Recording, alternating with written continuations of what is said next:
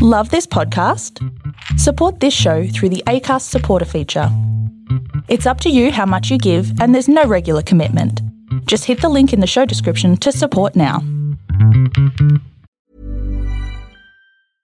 Quality sleep is essential. That's why the Sleep Number Smart Bed is designed for your ever-evolving sleep needs. Need a bed that's firmer or softer on either side? Helps you sleep at a comfortable temperature? Sleep Number Smart Beds let you individualize your comfort, so you sleep better together. J.D. Power ranks Sleep Number number 1 in customer satisfaction with mattresses purchased in-store. And now, save 40% on the Sleep Number Limited Edition Smart Bed for a limited time. For J.D. Power 2023 award information, visit jdpower.com/awards. Only at Sleep Number stores or sleepnumber.com. The Big Sister Hotline is recorded on the stolen lands of the Wurundjeri people of the Kulin Nation. Sovereignty of these lands has never been ceded. I pay my respects to elders past and present. The hotline is proud to be an ongoing supporter of JIRA, an Aboriginal-controlled community organisation where culture is shared and celebrated. This land always was and always will be Aboriginal, and Black Lives Matter. Big Sister Hotline, how can we help?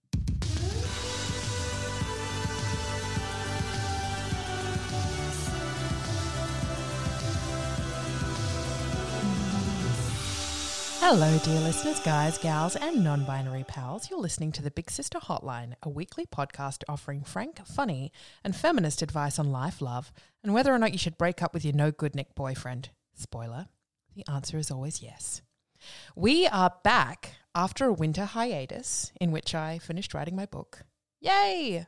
Welcome to everyone, to old listeners, to new listeners. It's very good to have you here.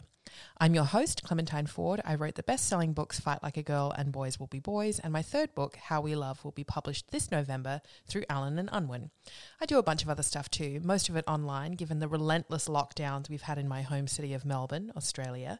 But on this podcast, I act as one thing and one thing only, your honorary big sister. Straight shooting, no words minced, tough love big sis. Each week, I'm joined by a guest to help me answer your questions. And if you'd like yours to be considered, you can email it to me on bigsisterhotline@gmail.com. And don't worry, all identities are kept anonymous. I'd like to send a special shout out to my Patreon supporters, all of whom have been very patient while waiting for the podcast to return. Your support really does mean the world to me, and I couldn't do the work I do without it, literally. And I'm so deeply appreciative. Someone whose work and existence I'm also deeply appreciative of is this week's guest. She's a writer, an activist, and a content creator using her platform to campaign for true change in the fashion industry and its deplorable oppression of the global south, or, as she would have it, the world's traditionally pillaged countries. Her Instagram video, Why Performative Allyship is Triggering, which called out brands and influencers for monetizing the Black Lives Matter movement, has accumulated over 1 million views. In her debut book, Consumed, on colonialism, climate change, consumerism, and the need for collective change, she lays out an unimpeachable argument against supporting fast fashion and the brands who clog up the world's waterways and landfills with it. She is Aja Barber.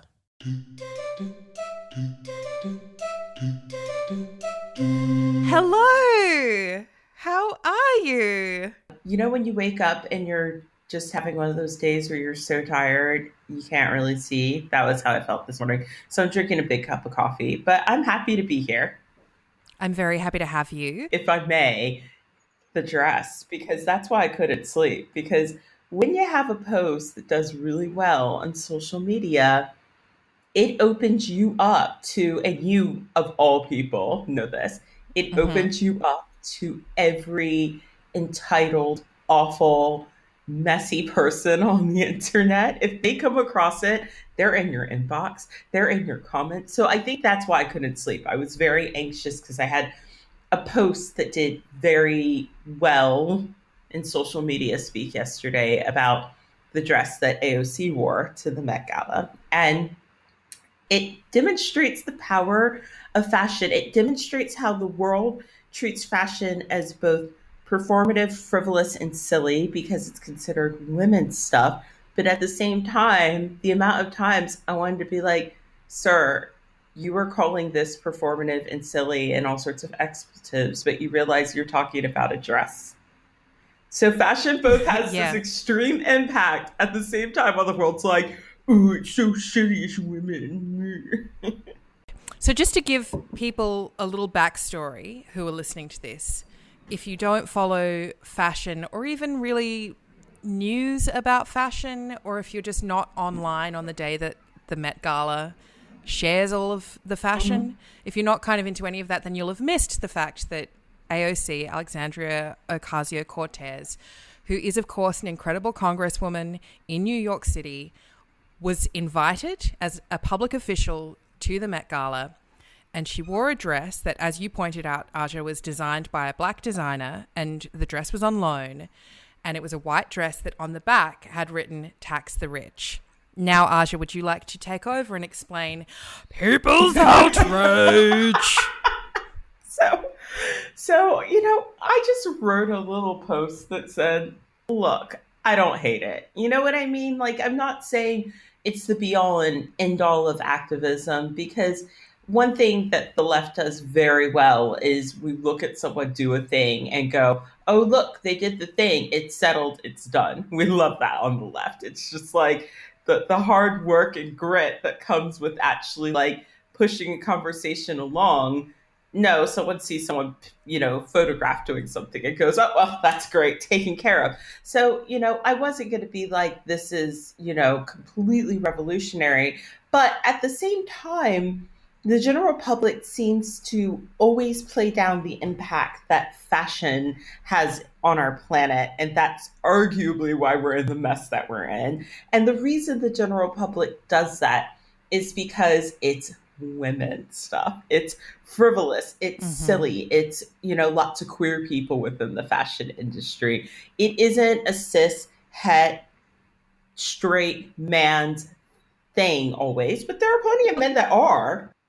It's not sport, so it doesn't attract the majority of the participants as cis, straight men. And so because of that, the world completely devalues fashion, whether we're talking about something that gets people talking, or even how style is created and changed, how everything that we wear, we pretty much rob from artists and working class people, anything that becomes a trend, think about like sandblasted denim and where that came from. It literally came from people being like, oh, wow, I really like the look of those jeans worn by that, working class person that have been broken in for years, but I don't want to break them in myself. So can someone else do it for me? So there's so many like socially interesting conversations that happen around the fashion industry. And the fashion industry accounts for a percentage of the climate emergency problem,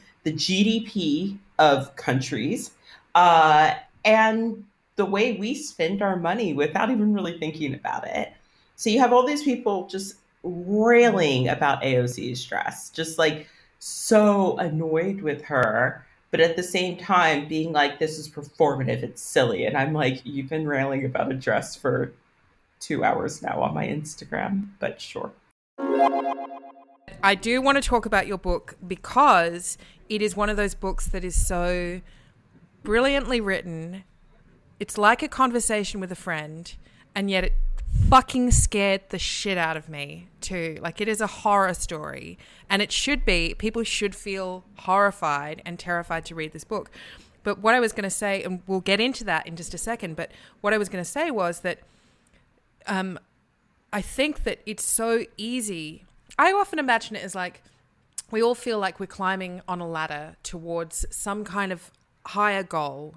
In a circumstance like this, the higher goal is to end fast fashion and to end the profiting off of the labor of workers in the global south, or as you call it, the traditionally pillaged countries. But for a lot of people, so many people, almost understandably, because again, this is how the system replicates itself and keeps itself in primacy, it feels like too big and monumental a task that the next best thing, if they're climbing up a ladder and they think, well, I can throw my bucket of shit at the top of the ladder where the real problem is. But I'm never going to throw that far. I'm just not close enough. But what I can do is I can throw it at the person who's just slightly in front of me. And that's going to feel effective in some way. I'm going to get rid of the shit in my hands, which is making me feel bad, and that it's weighing me down, and it stinks, and I don't like it. I can throw it at that person, and then they get off the ladder, and I can get closer to where the real problem is. And I feel like that with so many issues of social justice, and particularly the way that the left eats itself, which, again, sometimes is very valid criticism, of course. But when we're talking about fast fashion, it is such a huge task. How did you not, when you were writing this book, I mean, I know you've been working in this area for years, so it's not like you just decided on a whim to write about fast fashion and, you know, the global oppression of brown bodies. But did writing the books, was it a release for you, or did it make you feel even worse about the situation, I guess is what I'm getting at? So one thing I do, because I don't actually really monetize my Instagram, I've got like one Instagram sponsor, is I have a Patreon. Every day I have to talk about these topics. So that's one way that I just sort of, it keeps me really honest on this stuff, is I'm literally reading and digesting and picking the best discussions to have about this topic every day. And I just felt like what I put into the book was just stuff that's been swimming in my head for years. It was good to get it out. Like, it was like, let's get it on a page, because I just feel like it needs to be out here. And also, existing on the internet for years, there are some messages which are in the book that are starting to become very, very, very mainstream.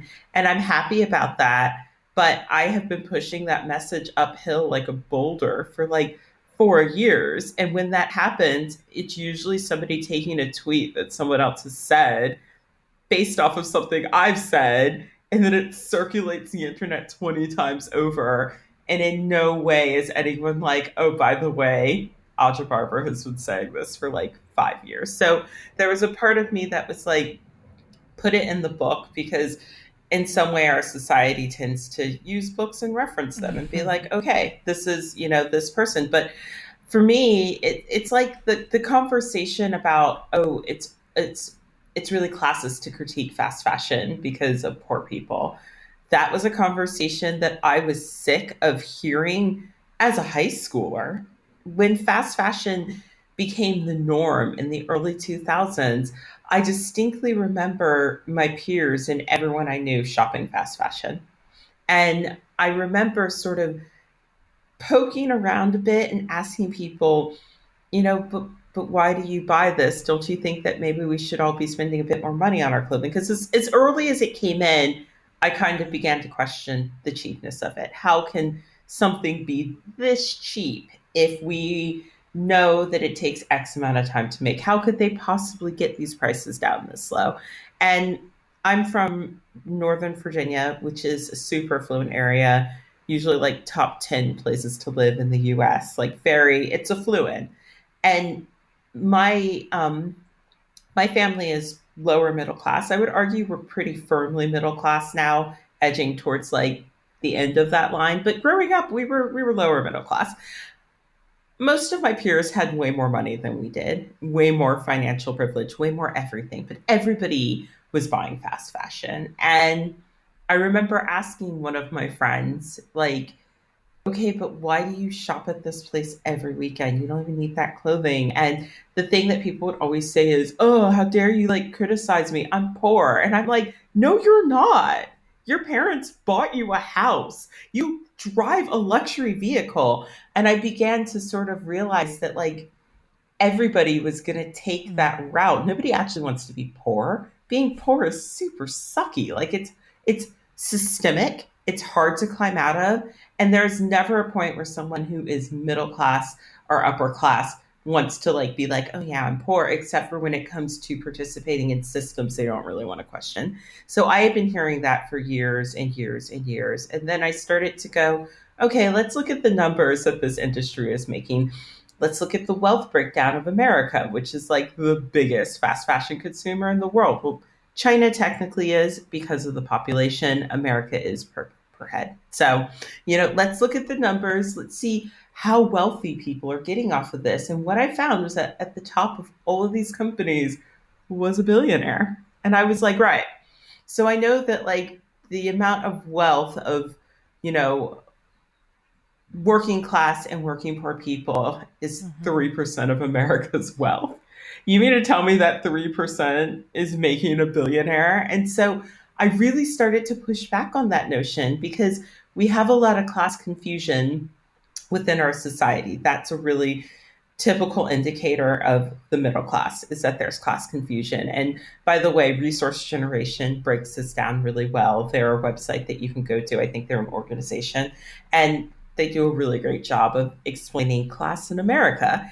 And I knew that, poor and working class wealth was 3% of America's wealth. And so this notion that this person and this person were all becoming billionaires from this horrible system because of poor people, the math ain't mathin'. Nope. Well, you also make the interesting point in the book that the way that we conceive of what being poor means in the global north is contextually not poor either. Even if you are genuinely a poor person, it's still that colonial kind of differentiation between, well, and I have to be careful because I'm also not poor, my family, we were middle class too, so I don't want to denigrate anyone who would say to me fairly, well, you don't actually understand what it's like. But the thing is, as a defense of fast fashion, which I'm rapidly coming to understand more, the defense of fast fashion can't be, well, I can't afford expensive clothes, so therefore we will all buy fast fashion, because really at the root of it is consumerism, right? It's like, as Arundhati Roy says, when all of these billionaires talk about, well, or people defend CEOs by saying, well, they work really hard. They should be on good salaries because they work really hard. And she says, no one works harder than the person who picks your rice in the field. Exactly. And if we really want to conceptualize global poverty, 50% of the planet lives on less than $5.50 a day. So, like, if we're really breaking down the global poverty scale, I get that, like, poverty, there are poor people in every country of the world, right? I totally get that.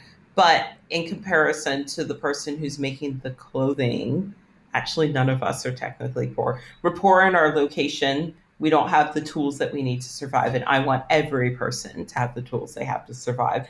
But we're not going to get there from oppressing the 60 million garment workers who are creating clothing that we are buying and don't even really need. And what's more is that, and I won't say that a person who is economically disadvantaged doesn't need that pair of trousers, but the person who is economically disadvantaged isn't the person who is doing the whole video. They're not the person who shops every weekend. They're not the person who shops as a pastime. And so even this notion that if a person is poor, they're the reason this system is surviving is completely false. It's false. One of the things that I found so confronting in a book that is filled with confronting things is being presented with, it's one thing to kind of conceptually sort of understand how fast fashion's a problem, yes, we consume too much.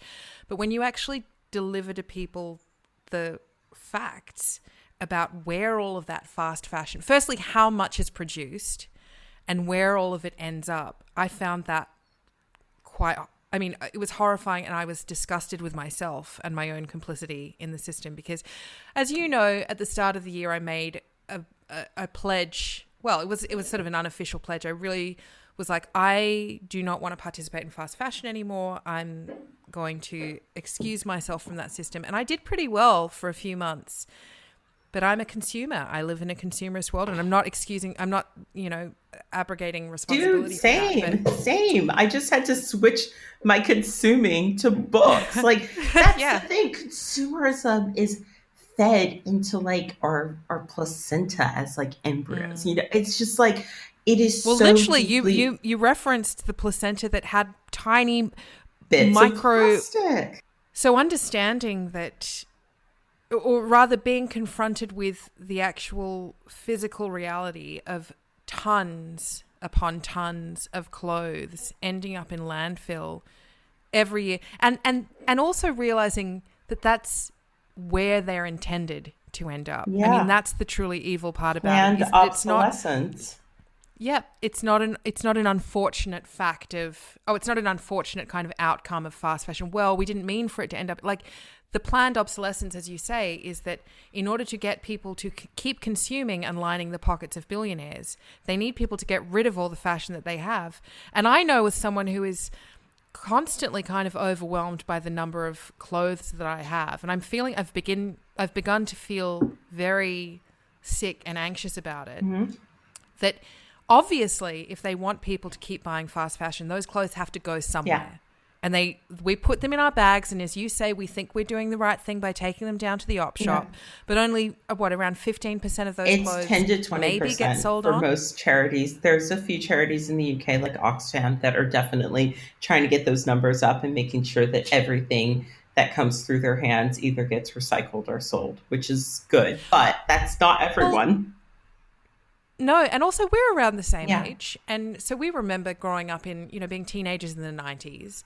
And vintage stores, op shops, they had some gold in there. Oh my goodness, absolute gold. And now it's just, I can tell you as someone who lived in London in 2003 and was like, the charity shops in London are top notch, and moved back in 2017, 2018, I have seen the change in 15 years time, basically. I've seen things change and slide magnificently downhill.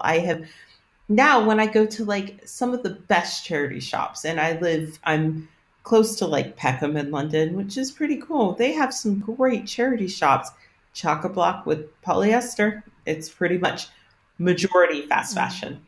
Like, so most of the world's fast fashion is filtered through charity shops by people who want to believe that they're doing the right thing and maybe don't want to look too closely at where those clothes end up.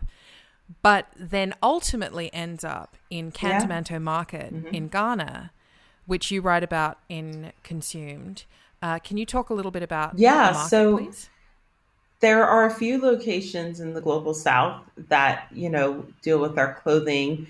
Rwanda and Kenya are two examples, but Kantamanto is arguably one of the largest secondhand markets in the world. And it's not even that big, but the amount of clothing that gets filtered through Kantamanto, I think, goes to the tune of 15 million garments a week. It moves at the same time frame as our fast fashion does because it's forced to. Except, as we know, with our charity shops, they can't sell all that clothing. There's not enough population in Ghana to wear all the clothing that is being dumped in that direction. So what happens is the clothing that gets unsold is now polluting that part of the world. There is a dump which was opened a few short years ago that was supposed to hold that region of the world for a while, and it filled up years in advance because of clothing waste. There is a neighborhood, Old Fatima. People live on top of piles of clothing, essentially. It pollutes the beach. And it's devastating. And it's also devastating because as an American, most Americans get really mad when at the mere suggestion that their taxes might be paying for another country's crap. Like, unless it's one of those things where it's like, oh, it's like, oh yeah, we really need to get involved with that. It's just like, oh no, we shouldn't be paying for that. That's that country's problem. Imagine if the whole world were dumping all of their clothing on your country and then your municipal government had to pay. Your tax money was going to mitigate a problem which you have not created and not profited from. People would be furious. And so there is this idea that we are doing something that's really altruistic and wonderful when we donate our clothing is absolutely wrapped up in consumerism and colonialism and NIMBY, which is the phrase, it's the acronym "Not in My Backyard." That extends to the idea that that piece of fast fashion that you bought that you kind of knew you weren't really going to wear for a long time, and now it suddenly looks like crap because it's been constructed cheaply and it didn't hold up more than 5 wears, you're still going to donate it because you might not want it, but someone over there will, you know? Even more to that you might not want it, but because you don't think about where it's ending up ultimately. But the poor people who go to the charity shops, they'll want it. They want it. They want it. Yeah, and exactly. They can have it. So one of the things that I found really enlightening about reading your book was that the way in which you explore not just, I mean, this all kind of comes down to classism, but also colonialism and racism, because as you say, the traditionally pillaged countries that have always been dismissed as the third world, you know, quote unquote, the third world, or even perhaps even more offensively, the developing world, are actually the ones, as you say, that the colonizing countries pillage the resources of, you know, these resource-rich countries, pillage them, exploit the labor of, and then ultimately at the end of the supply chain, dump it back in their backyard as rubbish. Yeah, it's exactly that. From start to finish, the supply chain shits on marginalized people in the global South. And that's what people don't realize. And I think if that were on a banner and placed someplace highly visible in London, I think that would be a really interesting discussion point, because a lot of people really don't see this system as, you know, as bigoted and gross as it actually is, but it totally is, because we're both, you know, loving fast fashion and participating in it, but also really, really shrugging off its impact because the world has taught us it's frivolous and silly. Don't look deeper at that. It's just beauty's only skin deep. Don't look deeper. Don't peel back the layers. Just buy and consume and be a part of the system, but also don't question it and don't take it too seriously. But it actually has serious impact. Yeah, and it's also the way that you talk about, you know, the corporate manipulation of social justice issues. So the greenwashing, the woke washing, the pretense at sustainability. You know, you mentioned the recycling bins that a lot of clothing stores have at the front of the shop. I think that H&M has one of them now. They sure do. And they give you a coupon to buy more clothes. Yay. With this pretense that, like, well, we're all kind of, you know, we're all pretending to ourselves that that we've changed our habits in a way that makes this actually not as bad as it is. But also, as you also point out in the book, it's not that and it shouldn't be the job of individuals. We all have a responsibility to step back from it, of course, but it shouldn't be the job of individuals to say, well, we need to solve the crisis of resource depletion and theft in the global South and the dumping of shit back in their backyards, when this is a problem created by billionaires and sustained by billionaires, because that is the way that they make money. And it really shocked me at the start of the book when you said that, you know, most of these people could give up 90% of their money and still never run out of money. Never run out of money. They could write a check tomorrow and solve some of these problems. They just refuse to do it. And it's so disgusting. It's just, you know, and these sorts of visualizations really help me. So, like, before oh God, my cat is being bothered by another cat. Steve, go. I'll be right back.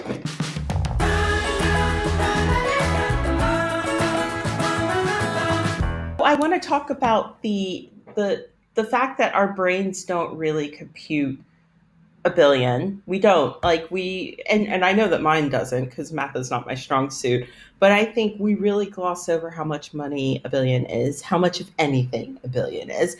And so 1 million seconds is 11 days and 1 billion seconds is 32 years. Exactly. But, you know, to give a really great analogy to talk about fashion, waste, wealth, how much money we're dealing with. Okay. if you had $1 billion bills and you lined them up edge to edge and you just did that, just stacking these $1 billion $1 bills, they would wrap around the earth nearly 4 times. So Wow. one of the conceptualized ideas I sort of give people when talking about fast fashion is in 2017, H&M reported $4 billion in unsold stock. And if we say wholesale, that maybe they paid £1 for everything, which what we know is it's usually far less for like super fast fashion stores, right? Oh, I can see where you're going with this. All right. Say that's 1 billion garments. Say it's 1 billion t-shirts, right? That a t-shirt's bigger than like a dollar bill. So if you were just imagining the waste that one of these companies is creating, that's enough for you to grasp the scale of ecological crisis we're looking at. But if you really, really want to get in there and get to the nitty gritty, it takes 5,000 gallons of water to grow a t-shirt and a pair of jeans. One t-shirt, one pair of jeans, 5,000 gallons of water. So that's growing the cotton, producing the denim, that sort of thing, right? We are hurtling towards climate emergency. We cannot deny it. All the news is there. It's buried, so that we'll all like keep consuming, but we're hurtling in that direction. If we do not get things down to where they need to be by 2050, our world is really going to change and a lot of us aren't going to survive it. What this future that we're heading towards looks like is water shortages, to keep it really honest. And one t-shirt and a pair of jeans is 5,000 gallons of water. So imagine what 1 billion t-shirts and a pair of jeans, how much water is being used on that process. And so to really, really get people to understand the crux of this problem, this is not just fast fashion's gross. This is harming this garment worker. This is polluting the environment. This is emptying your pocketbook. Because let's be honest, the average consumer buys 68 items of clothing. We don't need that. We're just being sent messaging telling us to do it. It's harming our planet. It's hurtling us towards climate emergency. It's making that asshole over there a billionaire. It's hurting that person over there. There's got to be a better way to do things. And out of all the issues that we are currently being confronted with within our society, this is one that I truly believe we can have impacted by just considering how we buy and what we do. I remember you saying to me at the start of the year that even if you bought if everyone bought one less item of fast fashion, I can't remember if you said a year or one less a month, all of those people around the world would make a little bit of difference. And that's just not buying one extra item of fast fashion. When you think about the billions of people who purchase mindlessly, I'm one of them, and you write in the book about aspirational living, the idea that you can buy a better way of being and you can buy your way into being cool. This is the way that advertising has always worked. It struck me when you were talking about garment workers in particular and the idea of, who is really poor, who in the world can we really classify as poor, that one of the ways that fast fashion and any kind of, hyper consumption model works is by getting us to aspire to a life. You could, if you buy this, then you could be this, you could look this way, you could have this life. So it works on us being aspirational. And yet for the garment worker, realistically, there's aspiring nothing that life. You can't aspire your way out of that life. You use that great Terry Pratchett analogy about the boots, that if you buy a really good pair of boots for $100, then you can have them for the rest of your life if you just resold them, like if they're well made. But if you're poor or the working poor, and you can't afford that initial outlay of the $100 for the boots, those $10 boots do pretty well for a year or two. And so you're always kept in that same cycle. Yeah. So that perpetual buying loop. So while we're over here aspiring to these glossy lives that look good on Instagram, and again, I am as guilty of it as anyone else, for the garment workers and for the people in the global south who make our shit and that we just sort of like get and then toss, what better life can they aspire to? And I don't mean that to sound patronizing or othering. I just mean that there's that face as well, that for all of the sustainability kind of pretense that fast fashion companies, you know, as you say in the book, they place these very constructed images of the brown women who smiling make stock clothes image and say, well, we're sustainable. Yeah, we're sustainable. Look, we have a corporate responsibility. Yeah. But and really, it's a very hidden kind of, it's a racism that a lot of people are not willing to confront.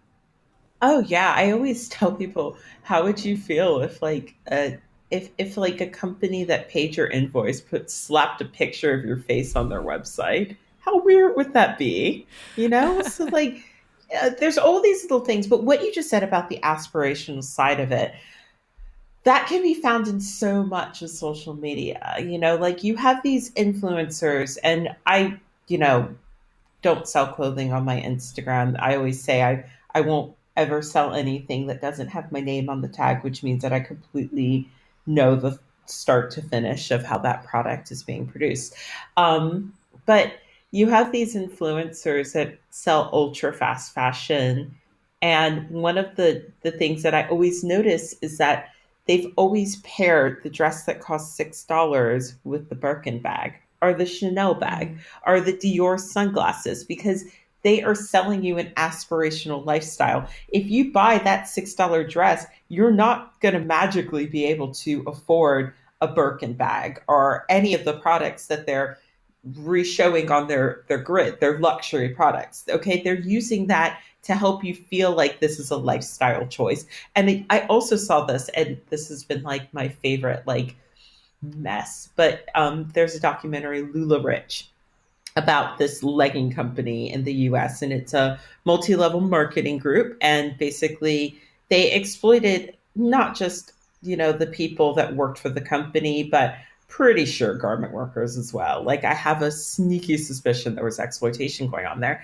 Anyways, there's this documentary about this multi-level marketing company, and one of the things I notice is all of the people that reach the top of the pyramid, so to speak, they started pressuring all those people. You know, you need to buy the luxury handbags. You need to have the luxury vehicles. And the reason why was you're selling people a lifestyle and saying, hey, if you sell these leggings, you too can drive a luxury vehicle. You too can have a Louis Vuitton. And even in the documentary, the founder of the company, who is pretty weird character, she's wearing, you know, her clothing, which is incredibly cheap. Like it's amazing. You can put on so much pattern. Everybody just always looks the same in their clothing. And then she's wearing Valentino rock studs, you know? So there's this thing now with very cheap fashion where people almost try and disguise the fact that it's so cheap by being like, look at all my aspirational luxury products. Look at this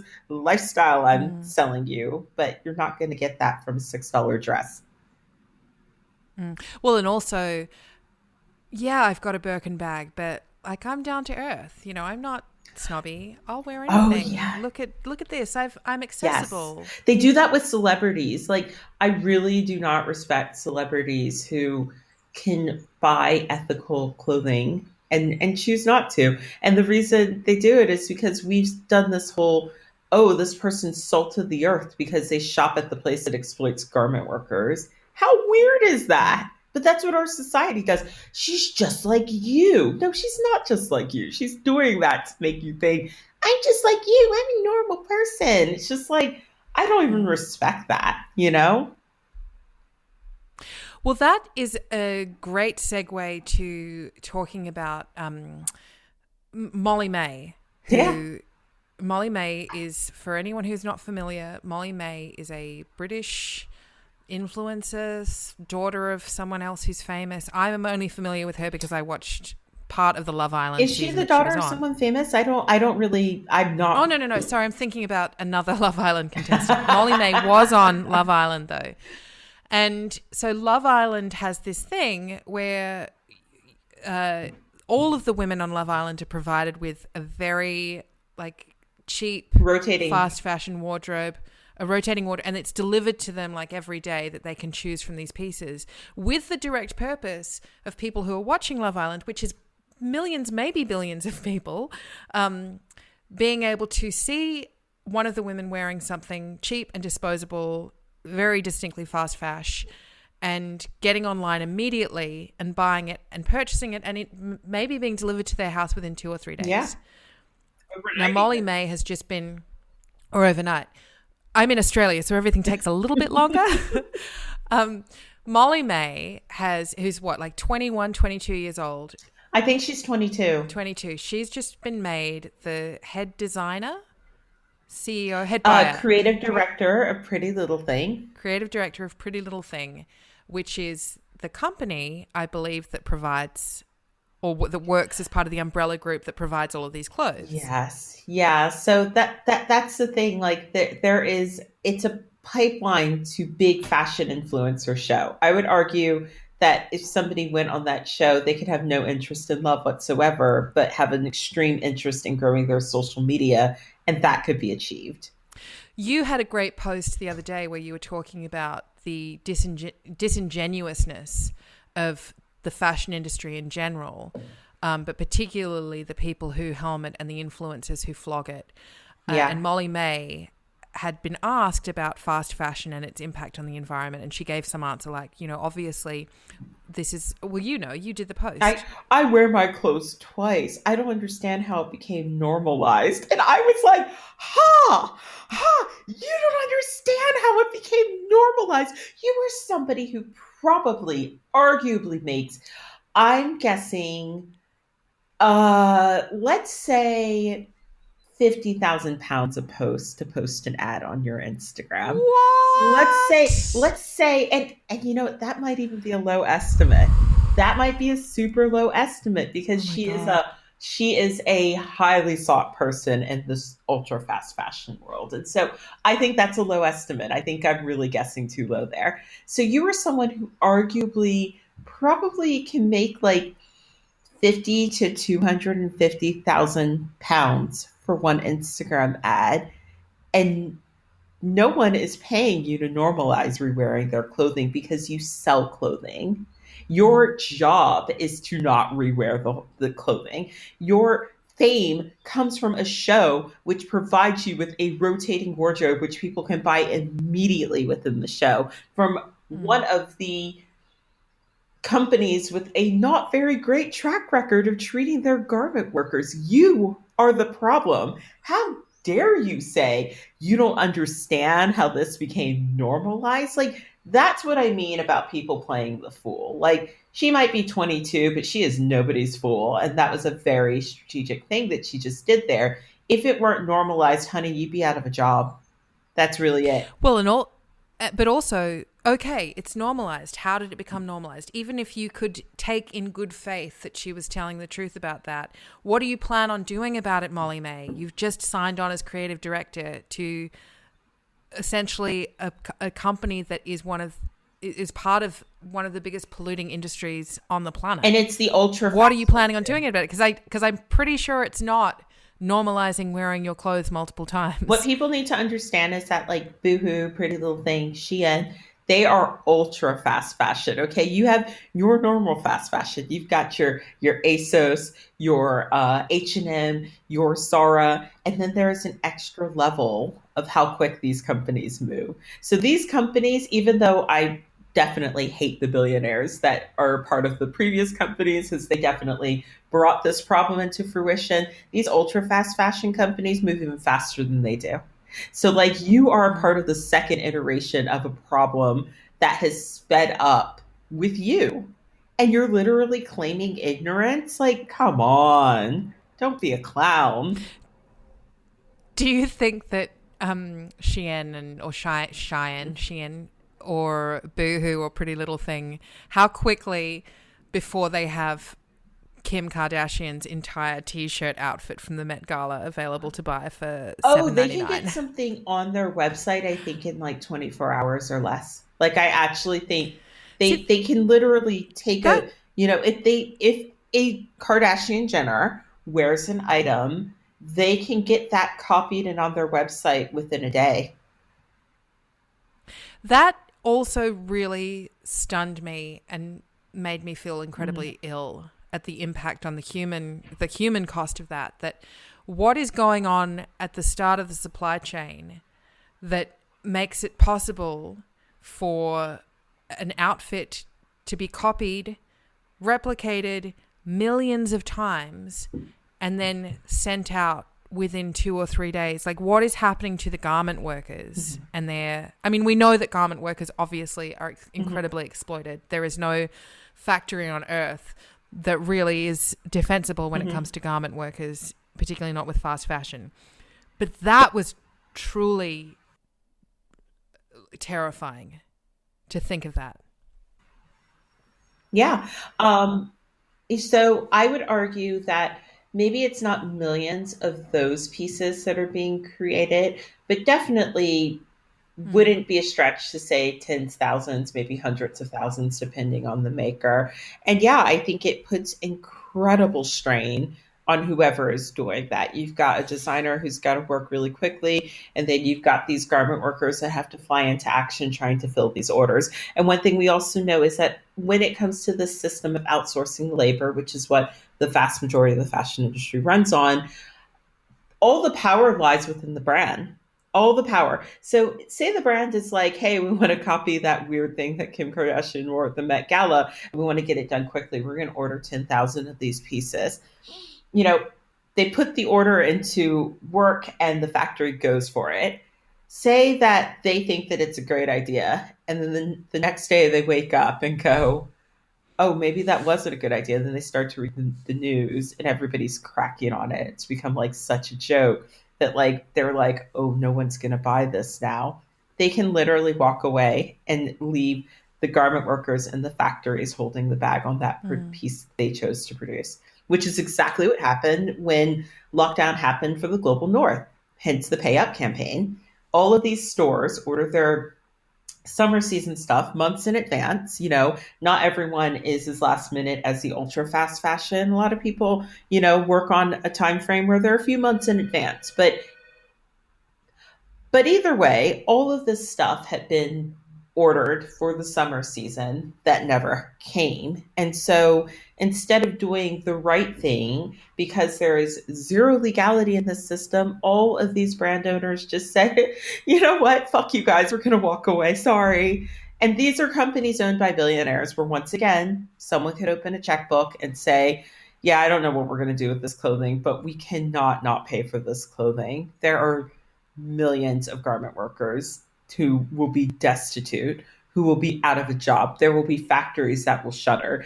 This is a domino impact. If we choose to not pay for this millions of dollars of clothing we've ordered, there will be an impact. There will be starvation. There will be forced sex work. There will be all sorts of things that will happen. And you know what? We could do it, so fuck them. How do we begin, aside from buying your book and reading it and being as horrified as I was, but motivated into action, how do we resist the urge to not become too overwhelmed that we want to ignore the problem? I ask that because I think that we have a terrible tendency as, you know, people who want to, I'm talking generally speaking about people who care about social justice, not ding-dongs who don't give a fuck about anyone else but themselves, that we have that the problem with feeling too overwhelmed by things and things seeming to be too insurmountable a problem. That at the start of the year, one of the things that I was trying to do when I said that I was going to stop buying fast fashion, and I was trying to eat more vegan food and I was trying to make better choices environmentally, was that I said to myself, I have a tendency to be all or nothing. And if I fail, to be very to be filled with self-reproach. And I said, I'm not going to do that this time. I'm just going to challenge myself to try harder. So is it just as simple, or can one part of it be as simple as that, just trying harder? It took me multiple tries to get to the point where I was like, I don't want that stuff anymore. So please do not beat yourself up if you can't go cold turkey. It sounds like you really piled a lot on yourself. So like, well done. But like, I'm not surprised that you're just like at one point, fuck it, I can't do this. I always tell people, challenge yourself in a small scale. Like, you don't have to go all in and be like, I'm never buying fast fashion again. Because honestly, we're all going to have different challenges that we face. For a long time, the only place I could find underwear that really worked was, certain fast fashion stores. And with underwear, I feel like the vast majority of us tend to wear it so much that it doesn't become fast fashion in its usage. But still, I didn't make myself give up, the things that I truly felt like I needed, right? But one of the things that really, really helped me with all of this was moving to the UK. And not everyone's going to move. But I always joke that like moving is goddess's punishment for like gross materialism. Because if you have to pack it up, there's always a point where you think to yourself, I'd love to just throw it all away, like always. And so I had been sort of really thinking about this process for a long time. And it took sort of having to move another country and having to really thoughtfully dispose of my stuff. Because once you're aware of this stuff, I'm not going to be the person that's just going to like bag up everything and just leave it on charity and be like, oh, perfect, done. That can't be me. So it literally took me over a year, because I'm still working on this when I go home to my parents' house. Like, there is still crap in my parents' basement that I don't want to leave them having to deal with. It took me over a solid year to basically pare down in a thoughtful way, selling, gifting to friends, really finding charities that are like, hey, we can use this, and me being like, okay. It was such a job within a job that I don't think I'll ever own that amount of stuff again in my life. I really don't, because I don't want to move it. And to be quite morbid, we can't take it with us. One day, all of your stuff is going to become someone else's problem. And so having that experience really got me in the way of thinking. It got me on the ball. And then I moved here and I just sort of told myself, like, right, one, you don't have a lot of money to play with, because I was on a visa, which meant that I couldn't work at first. So that helped, obviously. And then I never punished myself if I really, really, really wanted something, but I really tried my best. I always tell people, don't be like, oh, I'm going to go for a year without buying new clothing, because I really think those sort of pledges, you're setting yourself up for failure. Think about 2 weeks, right? Think about a month. What happens a lot with me is I get messages from people and they say, yeah, you know what? When I first started following you, I thought, that's not me. I'm never going to quit fast fashion. And then at one point in time, you kind of challenged us all to like delete some of the apps on our phone that were related to fast fashion. So I did that. And then I thought, you know what? I'm going to go 2 weeks without going into a fast fashion store. And for a lot of people, if you start out really small, challenging yourself, what happens is that 2 weeks rolls into a month. That month rolls into 2 months. And so I think if we set that target at a place that feels almost unachievable, I feel like we're actually setting ourselves up for failure. But if you say, look, I'm only going to do this for 2 weeks, I'll see how I feel. What you'll find is that at the end of that 2 weeks, you're like, at first it felt a bit odd, but now I actually don't really mind it. And another thing about fast fashion, which people have to realize, is that when you're in the cycle of perpetually buying it, you don't notice how bad some of it is. You really don't. This is what you buy. This is what you do. Yeah, sure, I think it smells a bit funny, but never mind that. Now, after years of not buying anything from the stores I used to go into, I notice these things when I go in. My wardrobe is completely different. I tend to, support brands that I know are going to last me for years and years. And when I go into... And you always dress so beautifully as well. That's really lovely. That's really nice of you to say. I really appreciate that. When I go into an H&M, it smells like crap. It smells like cheap plastic. And I notice it even... I ordered something from a department store that has a sustainable brand, and I wouldn't say they're a sustainable department store. When the sustainable brand arrived, it arrived covered in 10 layers of plastic. And I remember being like, I don't miss this. Like, oh, that's how much plastic I was dealing with for like the 10 years that I was really in deep with these brands. Oh no, So if you take a little bit of time away from this system and then you decide to go back, the things that we talk about will be glaringly obvious to you. It's just we can't see it when we're in it. It's like being in a store. Someone asked me, sent in an email knowing that you were going to be on the podcast, asking, are accessories and jewelry as bad in terms of them ending up in landfill? I mean, is it the same extent of a problem with those things as it is with fast fashion? Is it all part of the same beast? I bet it. I think it's all a part of the same beast. So I don't have any hard numbers there, but you know who I can ask about that? I'll ask the Orr Foundation, because that's a very good question. But I will say all items of all consumer goods depend on the user, right? So it really depends on like how you're using it, how you're going through it. How much of that stuff are you buying? How much of it are you giving away? How are you participating with this accessory? But yes, there are certain accessories that I will see and think, well, that's an ecological disaster waiting to happen.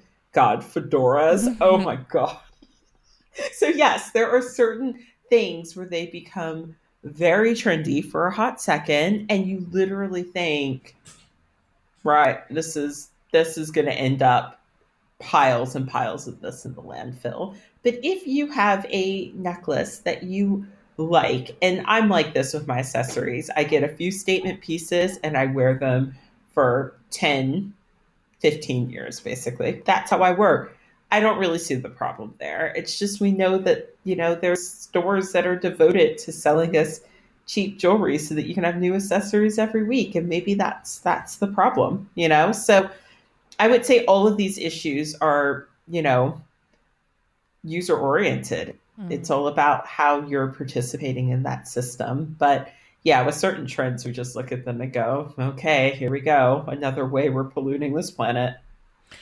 When I was reading your book, I was feeling that pressure once again to like be all or nothing. But it's been really reassuring hearing you say, look, just take it step by step, challenge yourself to 2 weeks. So I have been feeling incredibly overwhelmed lately, particularly during lockdown. I mean, people order things online because it's natural. Yeah, but also people order things online because it feels nice. We've been trained to think that getting things is nice. Oh, look at this. I've got this dress. It's a treat, blah, blah, blah, blah, blah. So I'm going to challenge myself to a month. I think I can do a month. Yeah. I'm telling you right now, I'm putting it here for accountability. You know what? No fast fashion at all.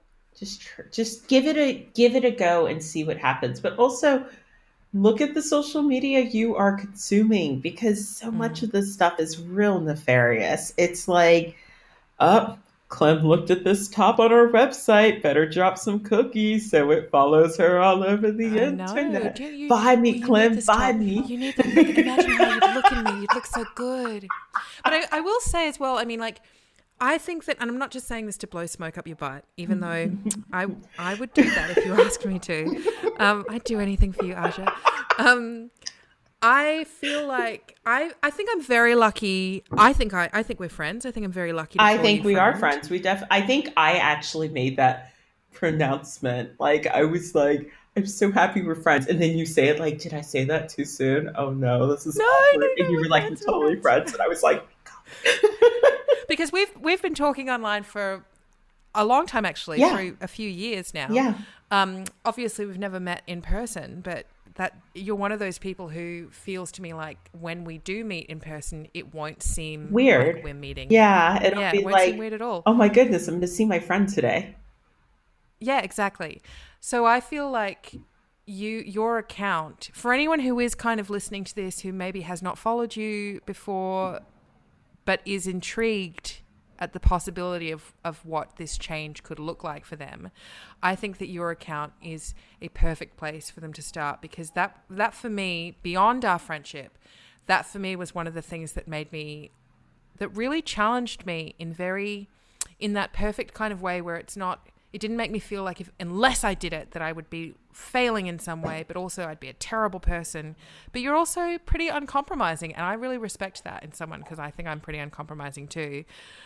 And I like that you do make it seem really possible, but you don't just make it seem possible, you make it clear that it's essential, that this change is essential. We must do it because, as you say, we're hurtling towards, climate emergency and climate crisis.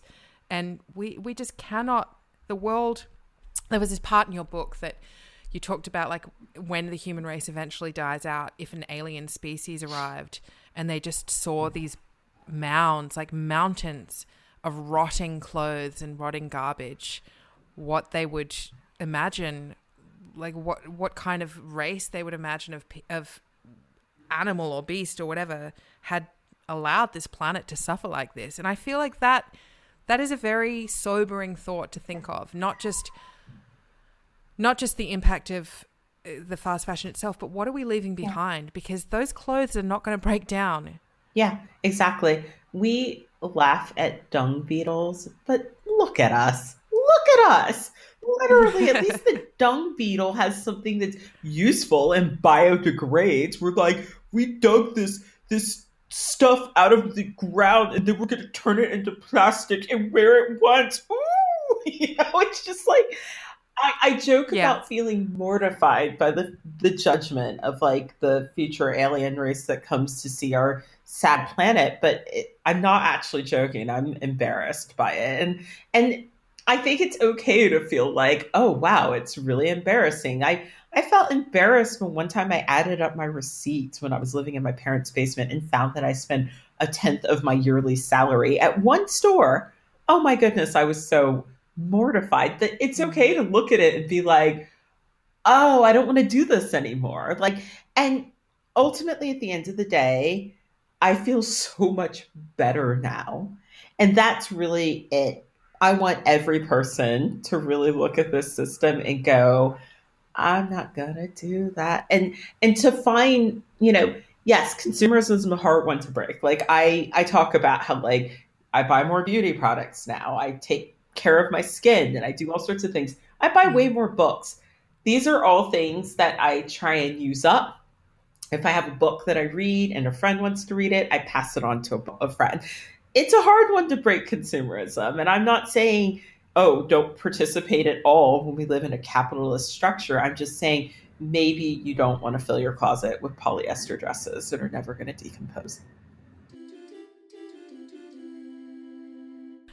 Aja, that is all the time that we have.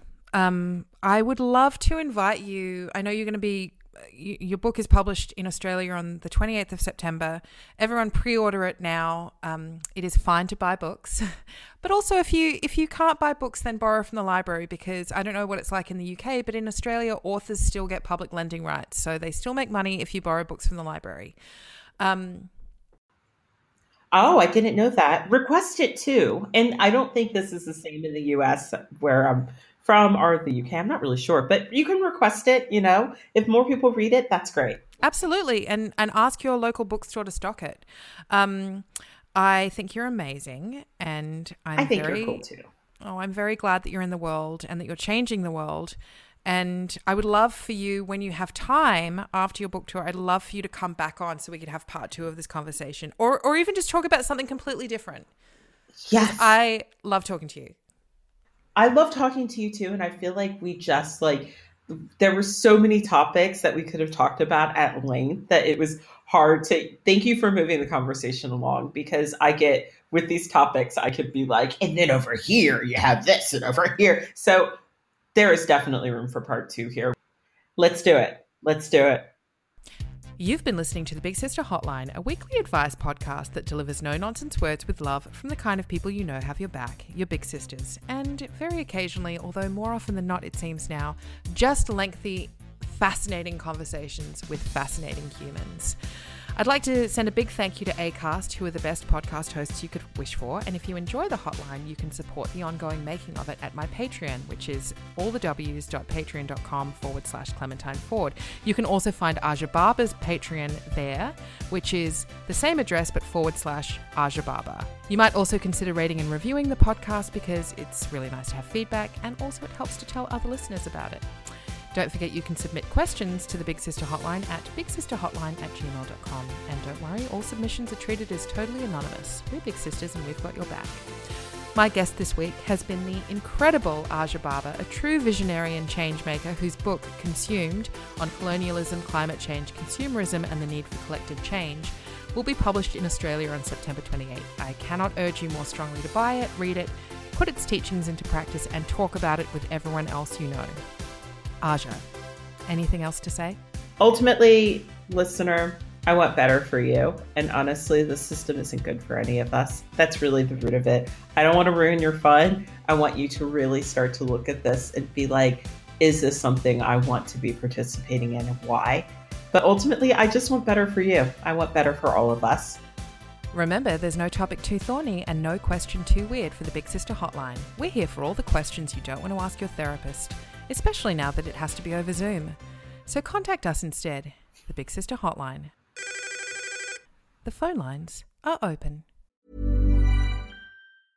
Mom deserves the best, and there's no better place to shop for Mother's Day than Whole Foods Market. They're your destination for unbeatable savings, from premium gifts to show-stopping flowers and irresistible desserts. Start by saving 33% with Prime on all body care and candles. Then get a 15-stem bunch of tulips for just $9.99 each with Prime. Round out Mom's menu with festive rosé, irresistible berry chantilly cake, and more special treats. Come celebrate Mother's Day at Whole Foods Market.